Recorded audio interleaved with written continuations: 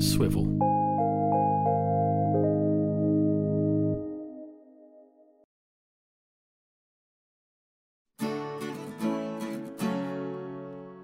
What do you want to be when you grow up? We ask kids that all the time, which is pretty silly considering a lot of us never really work that out.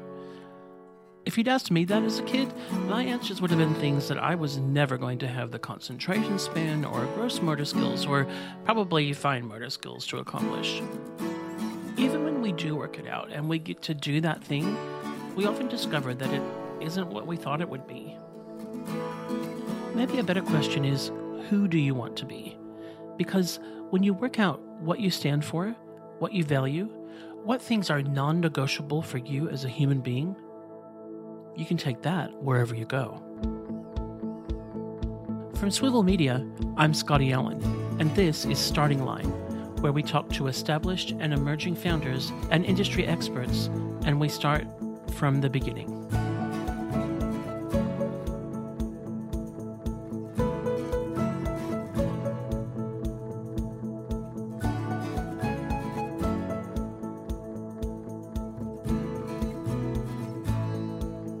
As you'll hear, it took my guest today a few attempts to find his calling, and when he did, it was what he knew about who he was that enabled him to be successful. My name is Emeka, and I'm the CEO and founder of Netacare. Founded in 2020 and located across Greater Brisbane in Queensland, Australia, Netacare is a one-stop health provider and was born from the idea to improve lives, overcome obstacles, and connect people. They currently have 100 employees and are only continuing to grow. The path to the founding of Netacare and its massive growth in a short period of time is a windy one. So get a snack, find a comfy place to sit, and settle in. I was in the military, in the Air Force, and I worked as an avionics engineer, working our AFTEC, as they say, working on the C-17s. And that was, I suppose, exciting for many people. I didn't find it that exciting because it just wasn't that challenging for me. I wanted to do other things. One of the main reasons I got into the RAF was to fly. And so I got told, you get into the Air Force, just take whatever job you're offered, and then you'll be able to transition to whatever else you want to do as soon as you get there, which was not true at all. So once I got there, I realized I was stuck and I did not enjoy it that much. Imagine a recruiter telling you you can go anywhere in this organization and it turning out not to be true. Must only happen in the military. While it became clear that the Air Force wasn't his destination, Emeka used his time to build his skills, and with the computer science background he brought with him into the military, he started a side project that had promise. I had an idea to work on an application that was going to revolutionize the way we did parking, city parking, which was essentially very simply, when you drive into a public parking spot that is paid, as you drive in there, your mobile phone will tell you are now in a paid parking spot, and that will essentially connect to your bank account, and you just need to accept the notification, and you don't need to worry about paying on the meter. That was a very brilliant idea until we got to the point where we realized that we actually need investment backing. And that's usually the biggest place that most people come stuck that are doing any sort of startup. When you get to a point that you need investment, there's only so much that as an individual you can put into it. So back in that setup, I had I had 4 or 5 different backing that were individuals within their own little rights that wanted to do something together. But again, there's only so much we can all put into it before we need that bulk investment. So one of the things I learned out of that is, if you're a small guy trying to start up a firm, unless you have really good networking and find the investors that will believe in the idea enough to back you. We developed a working prototype that we tested. It was working. We had something to show investors. In fact, I ended up meeting an investor in a local investors meetup that we went to. I did a bit of a sales speech to him, and he just said to me, look, you have to get a local government area to buy into this first before any investor, because that's where And I thought, oh, that sounds great, but how is that going to look for me? And that was quite a bit of a challenge in itself. I met with an interstate mob that was on the other side of the data that we needed. We needed quite a bit of geofencing data. We met with a mob that was on the other side of that. That had already prepared a data for an entire local council area. And we talked about partnering and doing work together. And then in the very last minute, they pulled the plug. They told us that they were not very interested in doing that sort of product. That was not the direction they were going. But then we realized that they had essentially set up the exact same application that we had been working on. And they launched it in their local area. And at that point, you just got to learn. We were the small guys, and if we were somehow able to take off, then we will have quite a competition to come up against. And so I decided we need to make the call there. And we did, and we closed that up, and I gave it a break for a little while. So I learned from that when to keep going and when to stop. I learned from that when to see that there was a potential and when to see that there just isn't. So Emeka is still in the military, which he knows is not his thing. And the thing that he thought might be the next thing is not a thing at all. And things are a bit grim. Essentially, I was in a point in my life where I thought I could either keep waking up and going to do something every day that I completely hate and that is consuming my life, that I have I'm unhappy all the time and I'm quite sad when I'm even at home. So that's not ideal for anyone. That's not how anyone should live. So after about 7 years of doing that journey, I made a big decision to get out and find something else because it just wasn't working for me. Have you ever worked with people who are clearly deeply unhappy but have been working in that place so long that they're stuck there, or at least they think they are? I mean, of course you have. Now, there are a lot of factors that can prevent people from changing careers or even employers in the same industry, and some of them are very practical. Providing for yourself, for people that you're responsible for. I mean, even when you have a cat, it's not just you have to think about, right? And of course, the whole idea of changing careers, finding your thing, is such a first world privilege, and we know that. But in this context, it's Emeka's willingness to take risks and leave the safe thing that makes the next steps of his story possible. When I told the guys I worked with that I was going to get out, their question was, what the heck are you going to go do? This is what you know. This is your qualification. My background is in computer science. And then I went over into the Air Force and did engineering. So techie was my life. Techie was my world. And so my vision coming out was I wanted to do something completely different, just very different from tech. So I got out and I went to fly. To live out that long-lived childhood dream of becoming a pilot. So I completed my first stage of flying and thoroughly enjoyed that. And then I realized if I keep doing this, A, it's going to take me a very long time to get to where I actually want to go. And B, I don't know if I'm actually going to enjoy doing it as a job. And sometimes you got to differentiate when something is a hobby and when it's a job. This was before COVID, so really good call. I'll tell you this. My last flight was, and my last check flight for my assessment flying assessment was literally, I think, the week before COVID lockdown. So the flying itch has been scratched, and flying as a career has been scratched off the list, both by Emeka and a worldwide pandemic. At this point, you're probably wondering how this story is going to lead to founding a healthcare provider. Well, in the background, Emeka has been doing some other work while doing his pilot training, and that was about to take center stage. I also worked within the community services space, and I started looking at that and thinking, I actually really enjoy working with people. I connect with them better than I do with machines, so to speak.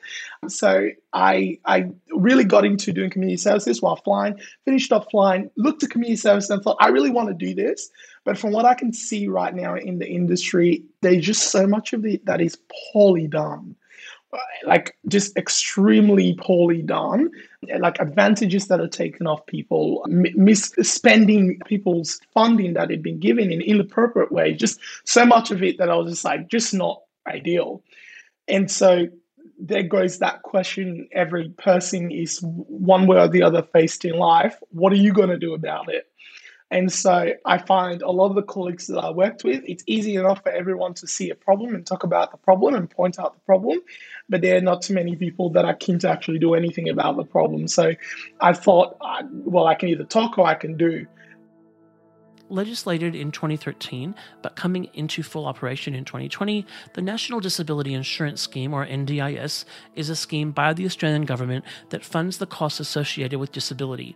It helps provide funding for reasonable and necessary support to hundreds of thousands of Australians with a significant and permanent disability, as well as their families and carers. The funding is allocated to the individual, and the individual or their guardian chooses which providers supply the funded goods and services, including carers for home support, physiotherapy, occupational therapy, therapy dogs, and more. So I was chatting with a friend one day at work, and she said to me, well, if you want to do something about it, here is a website of how you can get started. And it was a bit of a joke to her at the time. And I thought, So someone can actually do something about this. And there is an actual way to do something about it. So there was a website that just prompted me on how to, register a business in the community services space and how to get your registrations happening. And I thought, this is possible. And so she said to me, yeah, many people try, but not many actually go the distance because it's a bit of work. And so I thought, okay, well, I'll give it a go. Let's give it a go. And then I started looking into it and doing what I needed to do to get there. And it was literally when my wife and we made the decision, we are going to do this. And then COVID hits. And then we're like, well, there goes that idea. COVID has been the ruiner of many things, but it didn't end up stopping Emeka and his wife from finding the right advice, getting their paperwork together, and becoming an approved NDIS provider. And then the real adventure started. So I realized the next part of getting started was finding clients. So how do you find clients? Well, there's multiple ways you can do it. But once you found the client, how do you actually start your service? So the first client ever we found was a mum that had a young child that required occupational therapy. I confidently went out and signed the family for a service agreement to provide them a service for occupational therapy. Guess who is not an occupational therapist? Me. Guess who does not know how to find an occupational therapist? What I didn't realize before making that bold move was that allied health, and more specifically occupational therapists, are one of the most difficult occupations to find individuals that have the capacity to do it. And so I was left with, I told the mom, she asked me, so when do I expect to start my service? I said, in 2 weeks. We can do this in 2 weeks. No worries. Your therapist will be here. It was after that I realized that this is next to impossible. But I had 2 weeks. And I had to find myself a therapist that will sign a contract for a non-existing organization and, get started. So that probably sounds a bit frightening, right? Well, I've been a product manager in software, and anyone who has done that job will tell you that this is how software is sold all the time, but way more terrifying. Like, we just told this client that our product can iron and fold clothes automatically, and they can have it tomorrow. And we know that was never on our roadmap, but you have to do it now because we just sold it. Kind of terrifying. Still, for Emeka's context, this was cutting it pretty close to the bone, and he needed a combination of confident risk-taking and a bit of fate to help him out. There was a meeting I was invited to, and I said I wasn't going to attend because it was a waste of my time. I was trying to find an occupational therapist. So very last minute, it was raining. There was no reason for me to go. But I had a mate call me and say, hey, you attending this meeting? Because I want to go, but I need a ride. And I was like, oh, fine. I'll take you. We'll both go. I ended up in this meeting, and across the table from me is an occupational therapist. And I'm just like, oh, this cannot be a coincidence. Now, by the way, this is the Friday before the Monday that I told the mum that we'll see her. And so I quickly, put things together. And in this meeting, I started pseudo interviewing this occupational therapist, and he was answering all my questions. And then at the end, I quickly followed him out and I said, listen, man, I don't know if you have capacity personally or if the organization has capacity, but if there's any way you can see a client for me who's in desperate need, I will treasure that. And he said, it just so happens that I have capacity and I was thinking of doing something myself because I have one day off at the moment from my normal 9-to-5 job. And I said, my friend, that is all I need. And you fast forward to today, that Allied Health, our professional occupational therapist, is now my Allied Health director, who is now managing over 20 Allied Health staff. So that was a bit of an epic journey. From that happy coincidence or predestined meeting, depending on your outlook, Netacare was officially caring and growing. As Emeka said earlier, while the intent of the NDIS is fantastic, there are still some kinks to be worked out in the model. One of the reasons Netacare has been successful is because Emeka and his team have come up with a solution that addresses some of those issues. The market strategy was basically that there was too many people trying to do too many different things. When individuals want a service, they want a healthcare service, they have to go to 4, 5, 6 different providers. What would it look like if they can come to one provider and that one provider does everything they need? They sign one service agreement and that one provider not only ensures that they get all their service, but we save money for them because they only come into the one place. We don't need to double do things. Now, while we are saving money for them, we actually are making an incredible amount of money while still saving them far more money than if they went to multiple places. And we very quickly found out that that was an actual need in the market. That it seemed like not many people had thought about, if any. And that's why we suddenly, in the thick of COVID from August, when we launched, went from, 1 client to 200 and something now today. So how does a person with no training in healthcare or related services develop and launch a successful business in that space? That's where knowing who you want to be comes into the picture. Because of the way Australian healthcare services set up, we're very fortunate. There's Medicare and NDIS and the aged care system. There's DVA for veterans, which are some of the arms that we work with now. And there are lots of ways where any one person with bad intent can abuse the system. But for us, we started with what is our values? What do we want to hold tight to ourselves, to our hearts, going into this? And our thing was this: I have a saying on the wall that if you truly care for people, money comes as a byproduct. So we have a privilege of looking after and people choosing us to be their preferred provider for their services. But what I ensure is instilled into every single one of our staff is that we don't care about the money. Like, I literally want to make it known that we do not care about the money. Money is great. It helps us keep the lights on. It gives you guys a stable life. But the intent here is not the money. The intent is caring for people. Because if we do truly care for people, literally, money just becomes a byproduct. It just happens. And so that philosophy has seen us through. You know those magnetic word kits where you get a box of words and you can use the magnets behind them to make crazy sentences? That's what most sets of company values sound like to me. They're motherhood statements that say all the right things like think independently and take initiative. And often, when you dig into a company's culture, you'll find it's the direct opposite of whatever their values say. Like, these are meant to be ironic, right? But the values Emeka has built Netacare around didn't come out of an HR book or the latest leadership TED Talk. They came from a clear understanding of who he was and what his values were.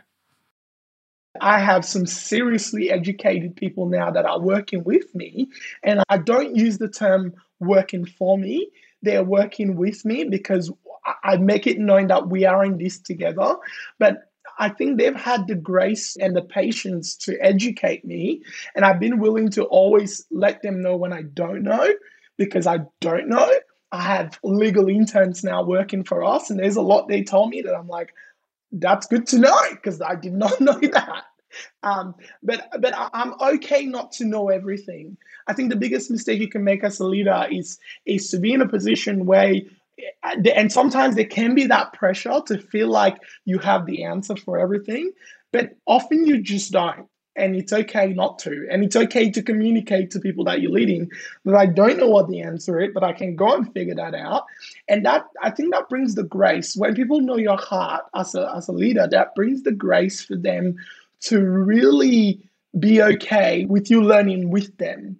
Because when they do something that's not quite right and you say, we're all learning here, they will extend that same grace to you as well. And so that value has helped me grow and learn and now know a lot of things that I didn't. Netacare is a very new business and it's grown rapidly. Scaling a business is always challenging, especially when you've built it around the values that Emeka and his wife built Netacare on. So finding the right people to help expand the business and retain those values was incredibly important. So my very simple process for that is this. I wanted to find one person that I will start with and partner with that will carry the same value for me. That started with my wife. And I knew that she knew the values that I wanted for staff. And that was, she had the skill to be a judge of character on very little information. And often that's what you need, because you can't make a decision to hire someone based on a lot. You only have usually 1 to 2 papers to make that judgment, and phone calls to maybe 2-3 people. And so once my wife started that journey with me, we needed to find someone else who can carry the value, understand what our heart is, and they are a good judge of character. So then we only needed to do that one at a time. Once we found one person that was a good judge of character, that shared that value with us, that person can then become that. We then trust that person to replicate that again. And if we can replicate that, then look, 9 out of 10 times we might get it. 8 out of 10 times we get it right. I asked Emeka what his key piece of advice for emerging founders would be. I'll say start with understanding why you want to do what you want to do. There are multiple things I could tell you, like do a bunch of reading, get to know your industry, all stereotypical advices that you can find if you are intellectual enough to start a business. But I think the key thing that needs to be answered if you want to start a business is why. Why do you want to do this? What is your why? Because your why is what will see you through when you have some very intense conundrums that you have to deal with, that you have things that you have to cope with, inevitable things that will happen that you're not prepared for. Your why is what will see you through that. Your why is what will allow you to determine how to treat people, and it will help you in a lot of your decision making. So I really think without understanding your why, and look, there is a great potential for people to start businesses without a why, because it looks like a great business opportunity. It looks like a good financial opportunity. And I've seen it. We see it in this industry a lot where there is not an intent for people. There's no why there other than money. And so we've dealt with organizations that have been abusing the funds of individuals by hundreds of thousands of dollars. And we're just like, how does that even happen? And those individuals, it takes a very long time for them to be brought to any sort of justice. But in the meantime, they don't see anything wrong with what they're doing because their why to start with was malicious. And that's always my thing. It's their malicious intent. Your why cannot have a malicious intent to it. For me, my why was I wanted to care for people. I saw that this wasn't being done as best as it could, and I just thought people could be cared for a whole lot better. And with that vision of my why, we're now experiencing the growth. And I'll let Emeka finish with his approach to people, which I found very powerful. I think people are your key assets. Before you start turning over a bulk amount of money, I think what you have in the way of capital without having physical capital is really the people that you get to come alongside you on that journey. And so even within our current journey now, when we started, it really came down to the individuals that I pulled to come alongside me. And so when you don't have capital, your only currency is really how you treat people. And That is a big thing, no, and that should never change. And it shouldn't matter how big or how small you get. So you might have an idea that never comes into fruition, but you will treat people the same as though you have an idea that came to fruition and became $1 billion company in whatever time period. I think the ability to realize that individuals, I think that for me, that's probably my key learning, realizing that individuals and the way you treat them. And I would go as far to say the love that you show to them becomes your currency of how they will reciprocate and invest their time and effort into it. Because at the end of the day, you do need people to invest time and effort into it. Otherwise, you got nothing. And until others can buy into that and invest their time and effort, it's a lot easier for people to invest time and effort than it is for them to invest capital. So using your currency of being kind, being loving, going that extra mile for people and being willing to listen to people, I think pays. It pays really well. I mean, that's how we've done what we've done. A huge thank you to Emeka Edmund Nweze for being our guest on this episode. If you'd like to learn more about Netacare, you can go to netacare.com.au. That's netacare.com.au.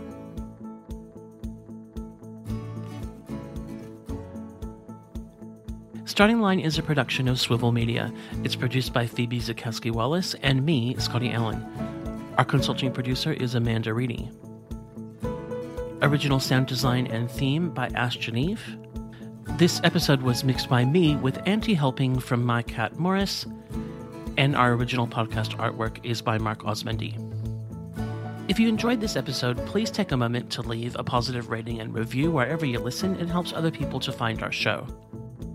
If you'd like to learn more about Swivel Media, find our other shows, or learn about our services, you can go to swivelmedia.com, that's swivel with an O, and we'll see you there.